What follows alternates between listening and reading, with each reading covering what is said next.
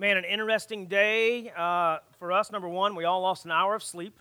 You know, there's that. I'm hoping that Congress and Senate and whoever the people are in charge that make our watches are going to decide that this is no longer needed. That'll be great. And also, I do feel like this side of the room is going to tip over at one point. If we were on a boat, things would be really, really bad. I don't know. At the Old Cigar Warehouse, when we were there for so long, there were some cold seats and some hot seats, and people would avoid those kind of in the middle. We don't have that going on here, but I'm grateful you guys came. I'm glad you guys came too, and you just like people more. I don't know what it is. These are our extroverts, introverts. We're good with that.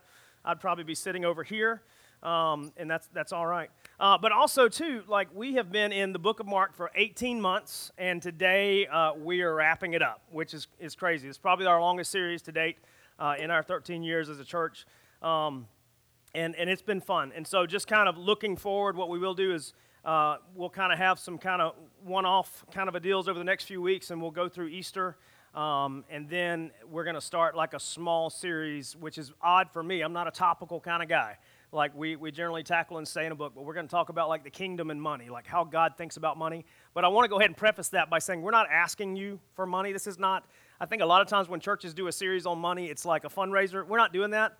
God's been incredibly gracious to us, and people are faithful and have given to us, and we've seen God bless like crazy, and we've never really had to ask for money. If you'd like to talk about money and how we use it and how we get it and all that kind of stuff, we'd love to talk to you. There's also a box back there. It's a little wooden box, and you can even drop money in that if you want to. I think 97.8% of our people give online, and that's fine too.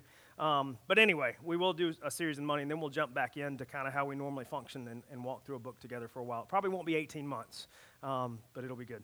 So if you have your Bibles, go ahead and open to Mark chapter 15. We're going to be in 15 through the end of this book.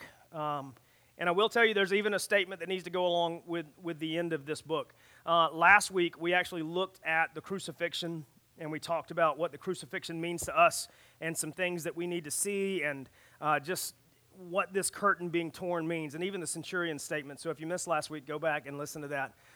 Today, we're going to look at what occurs like after. Like he gave up his last breath and what occurred there. And I will go ahead and tell you, like in the course of reading the Gospels, Mark is unique in a lot of ways. All the Gospels are unique and they're interesting in their own way. But Mark ends in a very abrupt manner for the most part. Because Mark's Gospel actually ends in verse 8. But if you have an ESV or you have a King James or you have a couple other different translations, you're going to see some other verses after that. But most of them will have a footnote attached. And so what actually happened is Mark's gospel ended at verse 8. He didn't call it verse 8. He just called it the end of his book. Later, scribes and such attached verse 8 to it. But then later, probably about 150, 200 years, we don't know the exact time, some scribes decided to add some things because they felt like his gospel ended rather abruptly. They had been able to see Matthew and Luke, and they had been able to see John as well. And they were like, well, Mark didn't include some of these things, so we're just going to stick them in there. And so from our earliest English translations in the 14, 15, 1600s, they were working from manuscripts that came from around the 2nd, 3rd, 4th, 5th century, and so they were included. But then later, in this little place called Qumran, there were some caves there. We uncovered some things called the Dead Sea Scrolls in some jars, and they were well preserved. Amongst some other resources that we had found in the 20th century, we go back and we're able to see manuscripts from the 1st, 2nd, 3rd century, 2nd and 3rd mainly, and we see that this part that had been added to the end of Mark had been added to the end of Mark. And so when you get there, we're going to stop at verse 8. If you would like to talk about verses 9 through the end, I'll be glad to talk to you about a few of those things. But there's several things in verses 9 through the end that point to the fact that it probably didn't belong there. There's there's several things that we can talk about, and that's okay. And for the most part, if you read verses 9 through the end, they're not going to contradict the rest of the story. There are a couple lines in there that don't quite match up with the full story of Scripture and with the full story of the resurrection. But for the most part, they're not bad, but here's what we do know. They most likely were not, like 99.9% chance, they were not in the earliest manuscripts or Mark's written gospel. So we're going to stop at verse 8. And so, again, if you want to talk through a little bit more of that, feel free to talk to me. And I'll even give you my opinion, too, as to why I think he stopped at verse 8. Because a lot of people have struggled. They're like, why did he end so abruptly? Well, he's abrupt. And like if we read Mark, like Mark is a factual-driven guy. Like that's the way that he writes. And there's a lot of details that he doesn't include that other gospel writers include. There's some that he includes that they don't. But anyway, we'll get to that in just a minute. So I'm going to pray, and then we're going to read verses 42 through 16:8, and then we'll talk about that a bit. By the way, I'm Matthew. If I haven't got to meet you, I'm glad you're here. I'm excited to wrap this up today. It's been fun. But anyway, here we go. God, we love you. Thank you for loving us. Thank you for a gospel that we can trust. Thank you for your word that you wrote to us so that we may know you, so that we can make you known. And God, thank you for sending the Jesus that we need. God, thank you that your son was exactly what we needed that we could not provide for ourselves.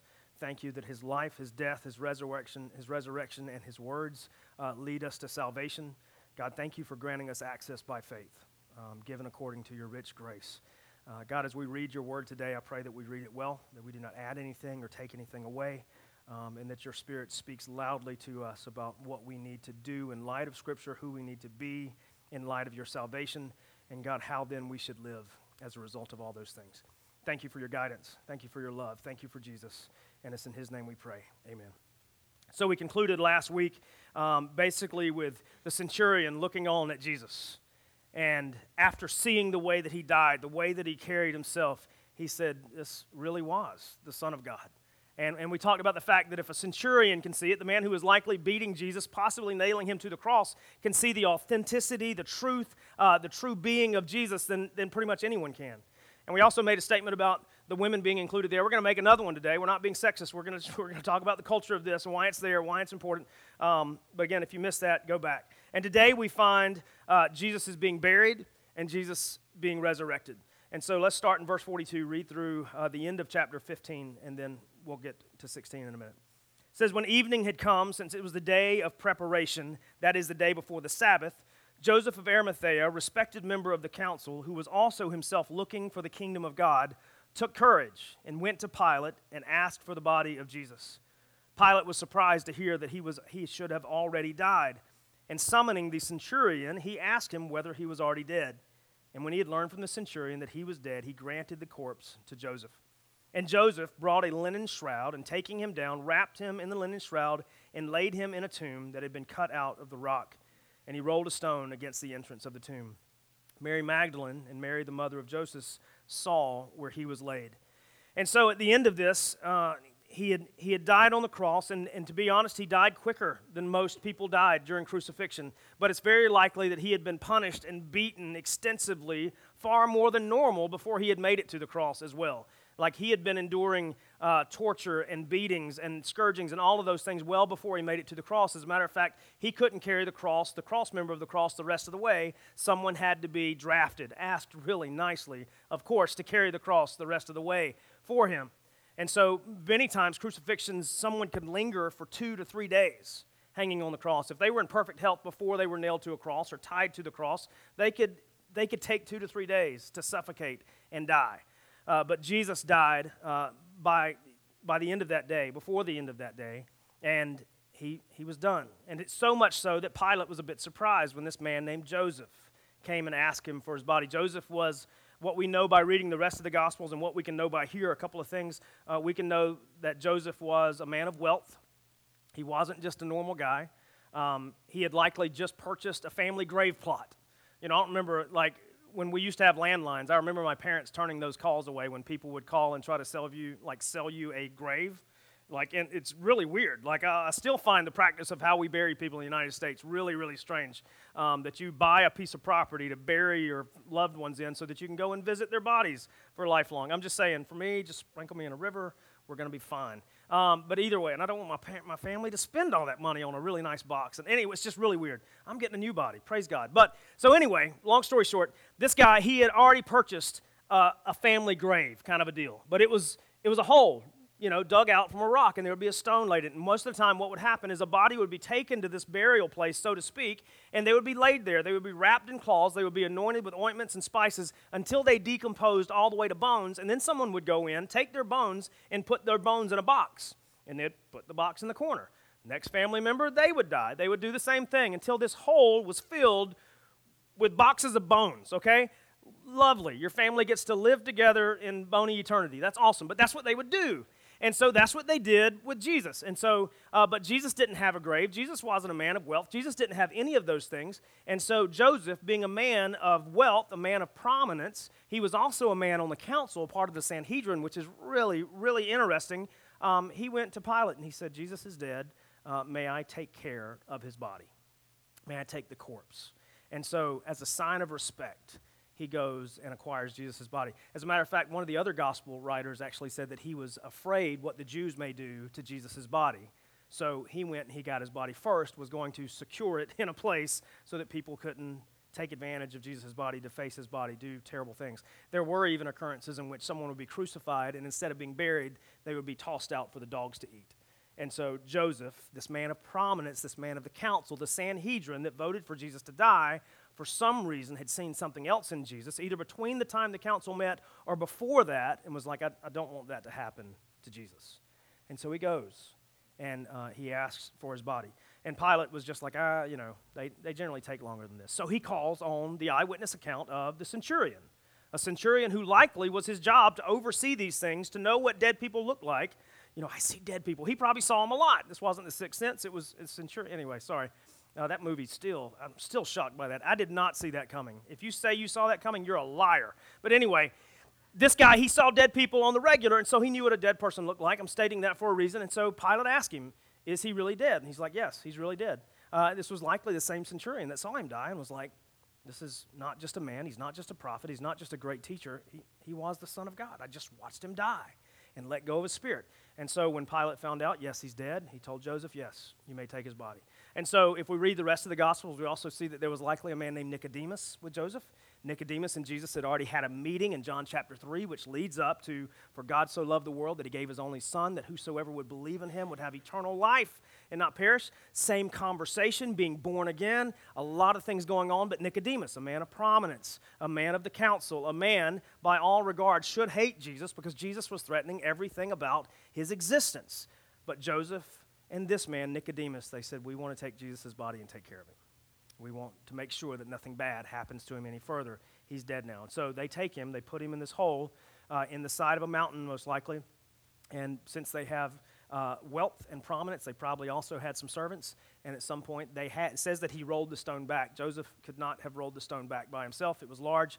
And so he probably had several of his servants or his workers push that stone back.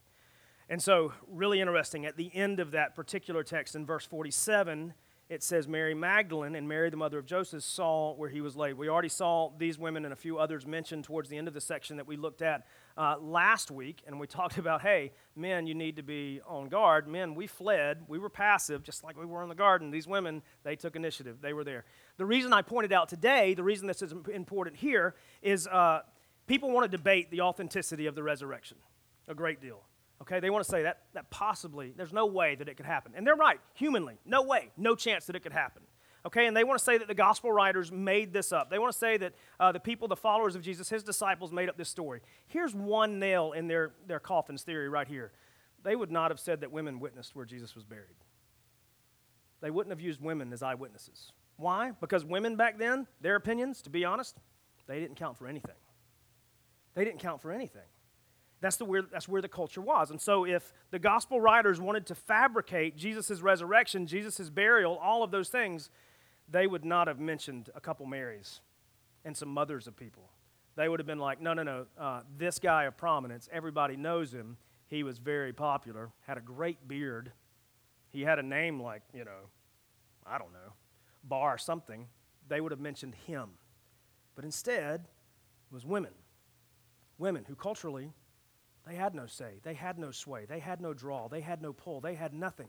But what they did have is they had a relationship with Jesus, and they followed, and they watched, and they witnessed, they served, they took care of him. And they saw exactly where he was laid. And these are the people that the gospel writers put in there because these are the people that actually saw where Jesus was laid. This was the valid truth. And so then we go to chapter 16. And so all of this occurred at right before the Sabbath starts. The Sabbath would start at around sundown the day before, likely around 6 p.m.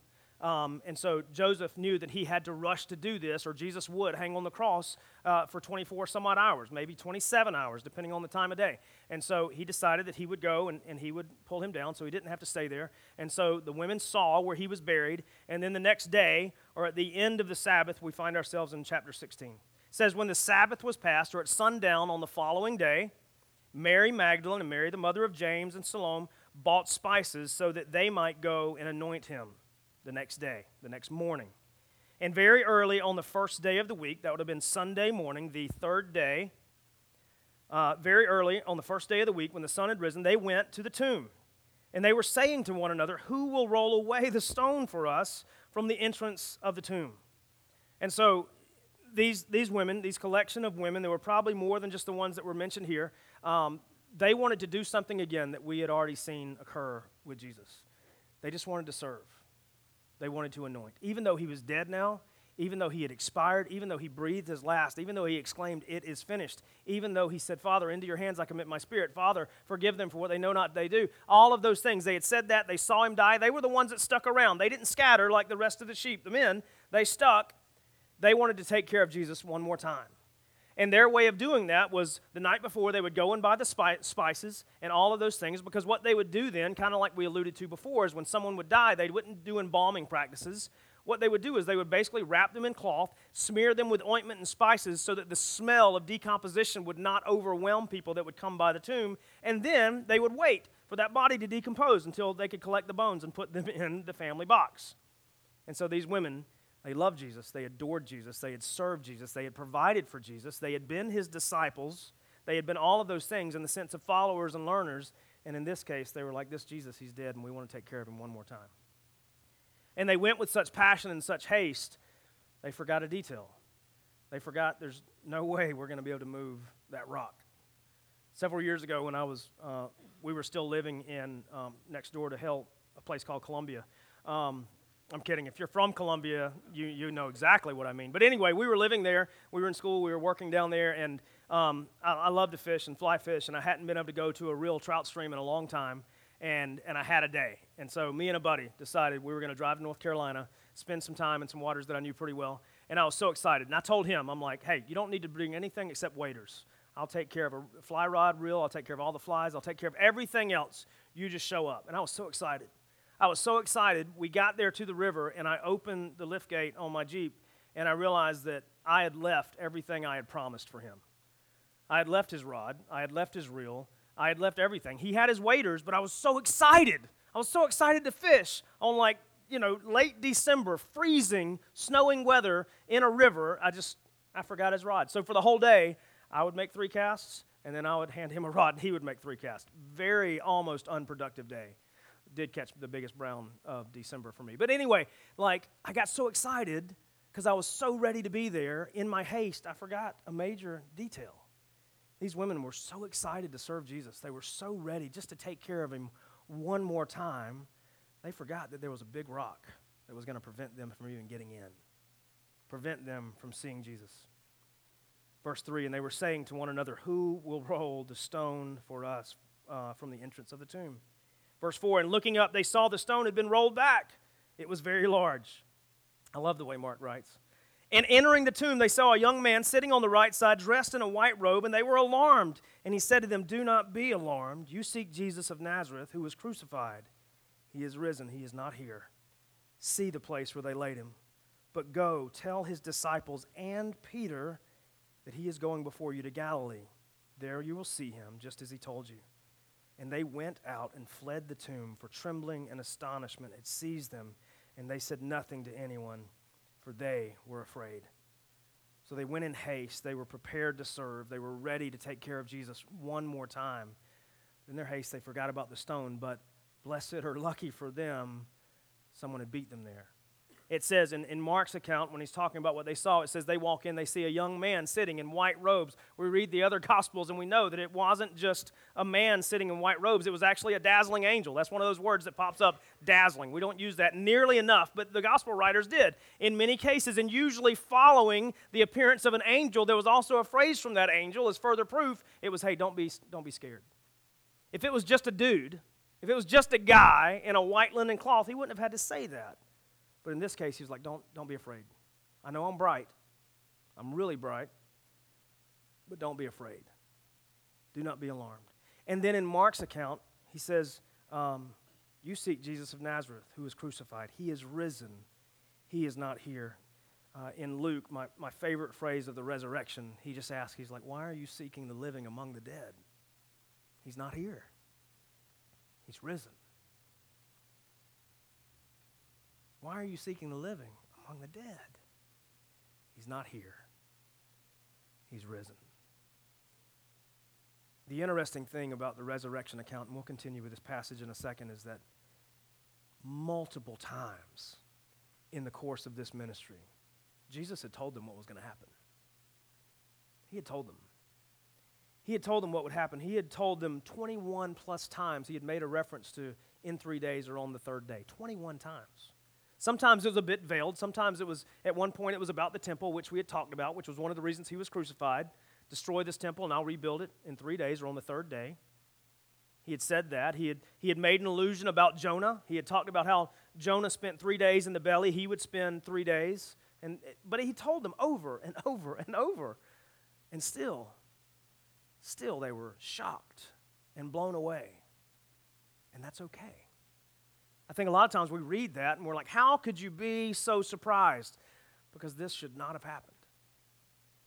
Like when we read the resurrection account, like I think there needs to be, just like these women experienced, there needs to be some crazy awe, some crazy astonishment, a little bit of fear, all of those things there. But these women, they walk in expecting to find a body, but they were seeking the living among the dead, and he was not there. He had risen. And even though they had been told many, many times, they still needed to see it. So it says they walk in, they see this man sitting there, dressed in a white robe, and they were alarmed. He said to them, do not be alarmed. You seek Jesus of Nazareth, who was crucified. He's risen. He's not here. Look, see the place. See the rock that he was laid. It's likely that the linen cloths that Joseph and Nicodemus had wrapped him in, they were just still sitting there. But no body, just cloths. So he walked out. He walked out. But then this is what this angel, this messenger, because that's what angels were. They were messengers. Verse 7, he says, but go.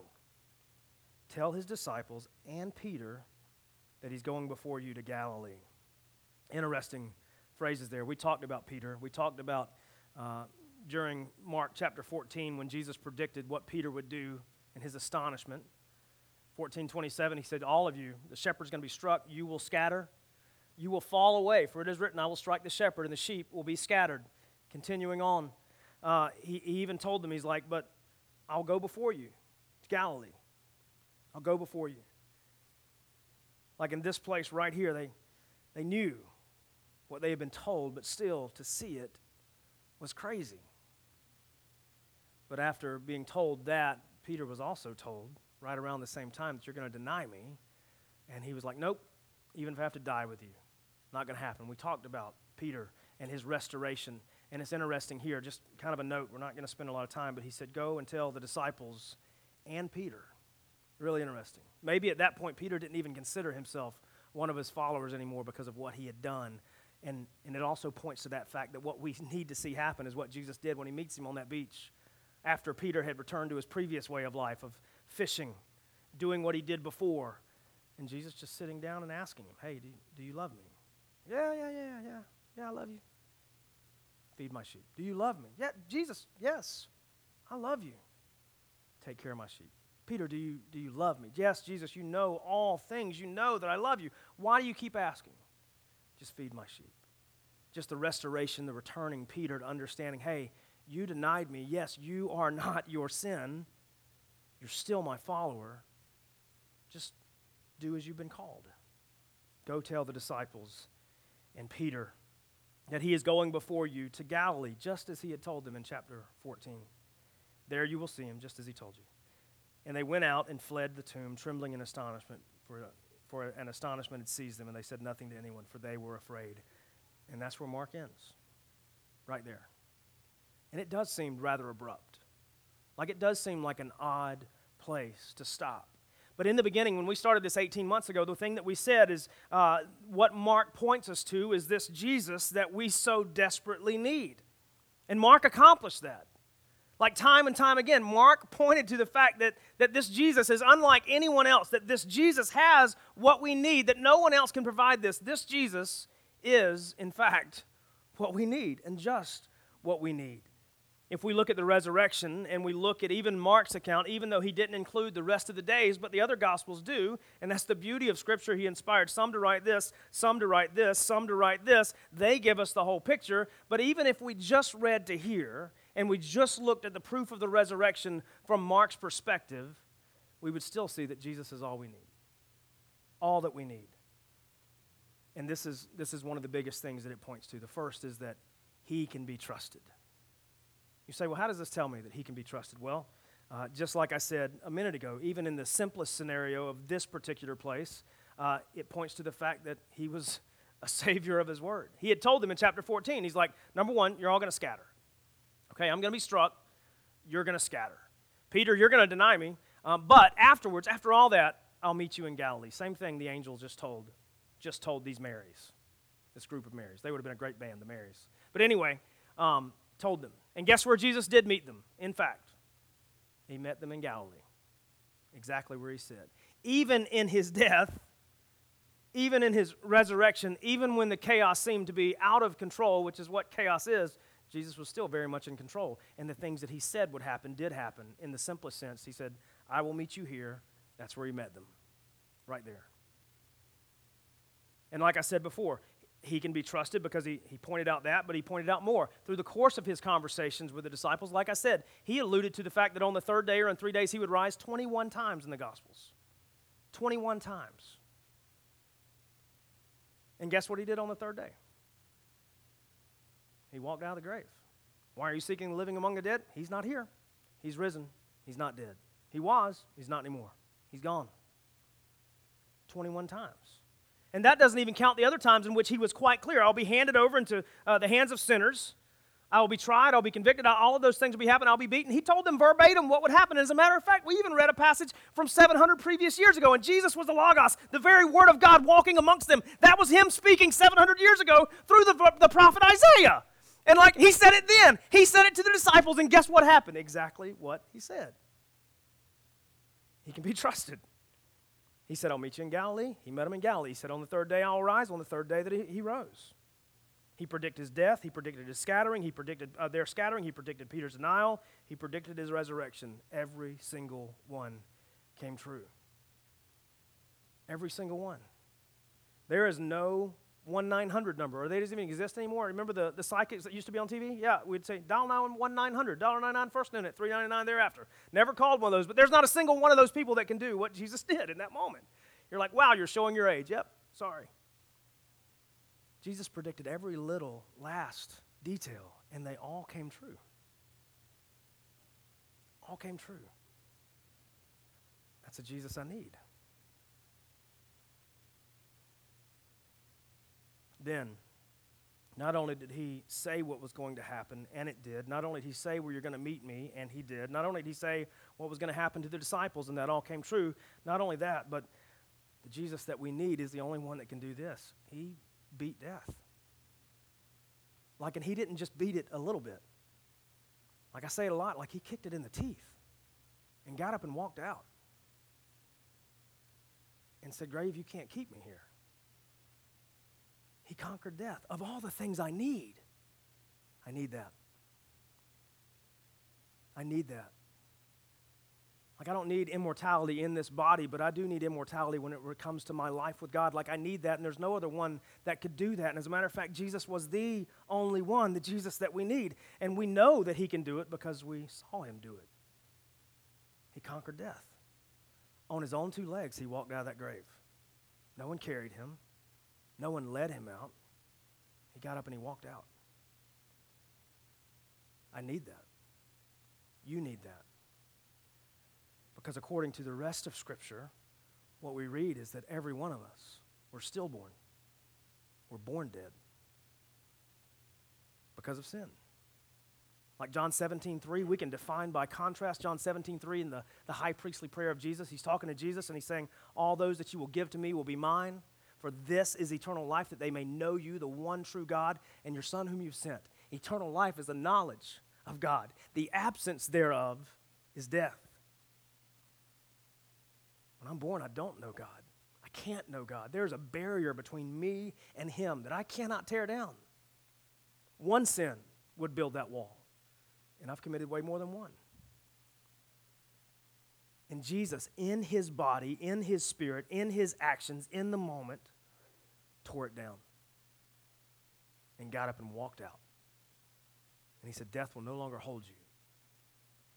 The separation that's been brought by sin, which is spiritual death for eternity without me, will not hold you anymore. He walked out, so can I. I need that. You need that.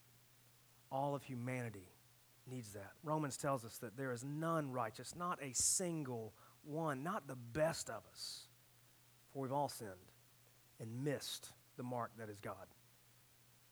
We all need one that can conquer death. And Jesus did it because we couldn't. We couldn't.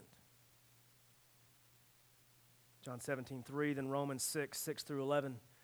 I've actually been in Romans myself lately, and I even sent this out to a couple of the guys that I keep in touch with, our elders and my best friends too, of just like I've been reading this and it's blowing me away. And in Romans chapter 6, it says, we know that our old self was crucified with him in order that the body of sin might be brought to nothing, so that we would no longer be enslaved to sin or dead.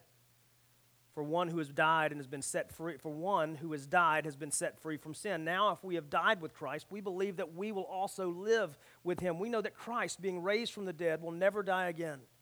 Death no longer has dominion over him. For the death he died to sin once for all. But the life he lives to God. So us also must consider yourselves dead to sin, alive to God in Christ Jesus. When Jesus got up and walked out of that grave, he said, I live, you can too.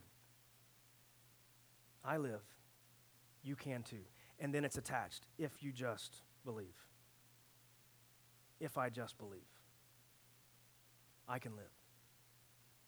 And not just live, but actually live with God, not just in heaven, but now. Now. As a result of covenant relationship. That one party's faithfulness is not dependent upon the other. Like me being faithful doesn't declare or determine whether or not God's going to be faithful. God will always be faithful, even when I'm not. That's the kind of life I need. Because I'm flawed, I'm broken, I'm cracked. Jesus is not. When I'm faithless, he's faithful. When I'm faithful, he's faithful. When I don't know where I'm going, he's faithful. He died once. He doesn't need to die again because his death was that good and that big. That's sufficient. The Jesus we need is the Jesus that can be, in fact, trusted to do what he says he will do, and he's the Jesus that walked out of the grave. I need that. You need that.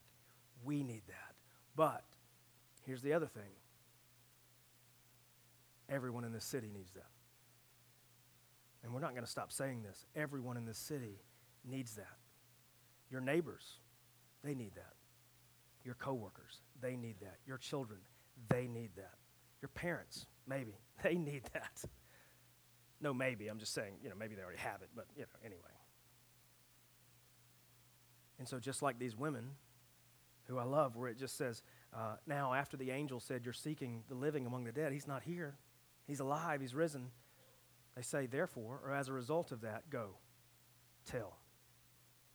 Start with his disciples and Peter. That holds true for us too. If this is the Jesus that we need, the Jesus that we've realized that can be trusted, that has done what he said that he will do, including save us from the eternal wrath that we so rightfully deserve. If this Jesus is the Jesus that we need because he conquered death and I need life and I can't buy it for myself, and he's also the Jesus that we need to talk about. He's the Jesus that we need to share. Because we reference it a lot, for faith comes through hearing and hearing the word of God. Like, that's our job. That's our responsibility. That's our role. In light of what Jesus has done, in light of us realizing that he's the only one that we need, we also have to realize that everyone else outside of the kingdom, outside of the family, they need Jesus too.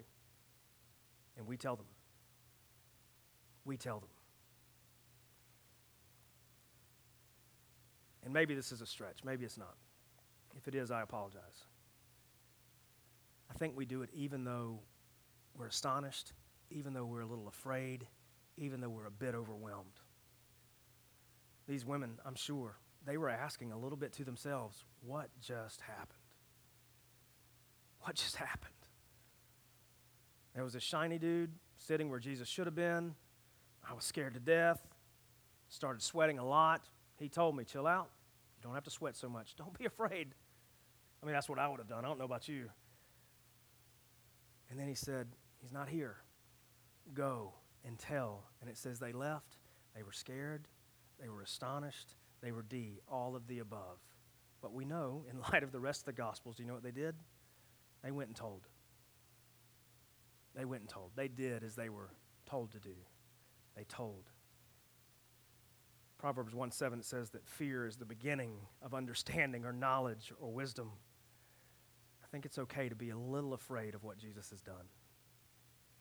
I think that's okay, to be a little bit astonished. As a matter of fact, I think it's okay to be a lot afraid, a lot astonished, a lot overwhelmed, and speak anyway. As a matter of fact, I think that's probably the place we should be, because this ain't normal. No one's ever done it since. No one ever did it before. No one will ever do it again. And it shouldn't be looked at without a little bit of, oh my goodness, what just happened? What just happened? So I leave you with like a couple questions. Number one, does the resurrection astonish you? Because I want to tell you, it should. It really should. It should blow your mind. It should blow my mind every time I read it. And the days that it doesn't, the days that it does not, I need to seek it. Say, God, let me think well on this so that it does actually blow my mind, because this should not have happened.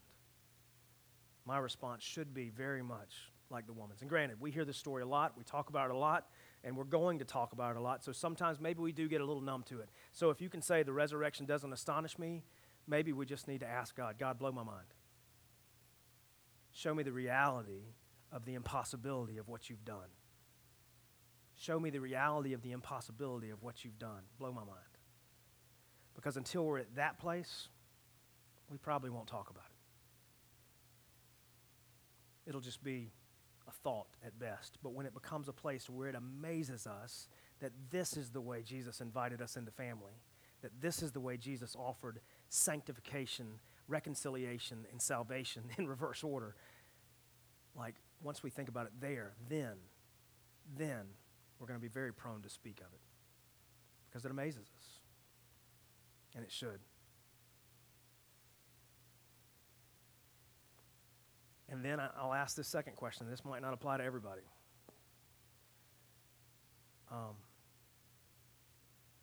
What are you going to do with it? Like maybe today, you've never really thought critically about the resurrection and what it means to you and what Jesus offered you through that, his trustworthy nature, the fact that he can offer you life the way that he displayed it. Maybe you've never thought about it. And the question is, what are you going to do with it? This is what I would urge you to do with it. I can't convince you to give your life to Christ, but I would strongly encourage you. Ask God, what does this mean? What does it mean for me to follow you? What does it mean for me to have life in you? What does it mean for me to be astonished with what you've done? What does it mean for me to believe in you? And you want to ask those questions and you don't know what the answers look like and you don't even know how to go to God, hey, I would love to have coffee with you this week. My wife would love to have coffee with you this week. Neil and Lindsay, Andrew, when he gets back from India, Lexi would love to have coffee with you this week. Zach and Becky love to have coffee, or even not coffee. Tea's fine. But we'd love to help you parse through these questions. And there's about 24 other people that would love to as well. What are you going to do with it? God, we love you. We thank you for your word. We thank you for the way that you use your word to make us not better, but more like Christ. God, we thank you that even looking at Mark's to-the-point description of you walking out of the grave, we can see that because of what he says, we can know that you're trustworthy. And God, we can know that you're exactly what we need, the life that we need. God, I pray for those of us who have trusted in your name, who have believed in your name. God, I pray that we'd be amazed with the resurrection to the point that we have to talk about it, that it has to come up, that it still amazes us frequently.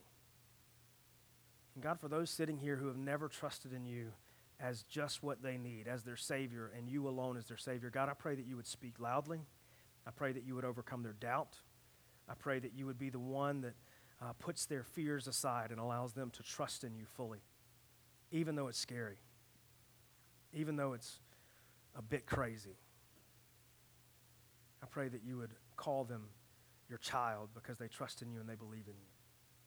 And God, as a family, if we can speak those words of truth, God, that you have granted us through your Spirit, through your Son, through your word, God, I pray you give us great opportunity and boldness to do so.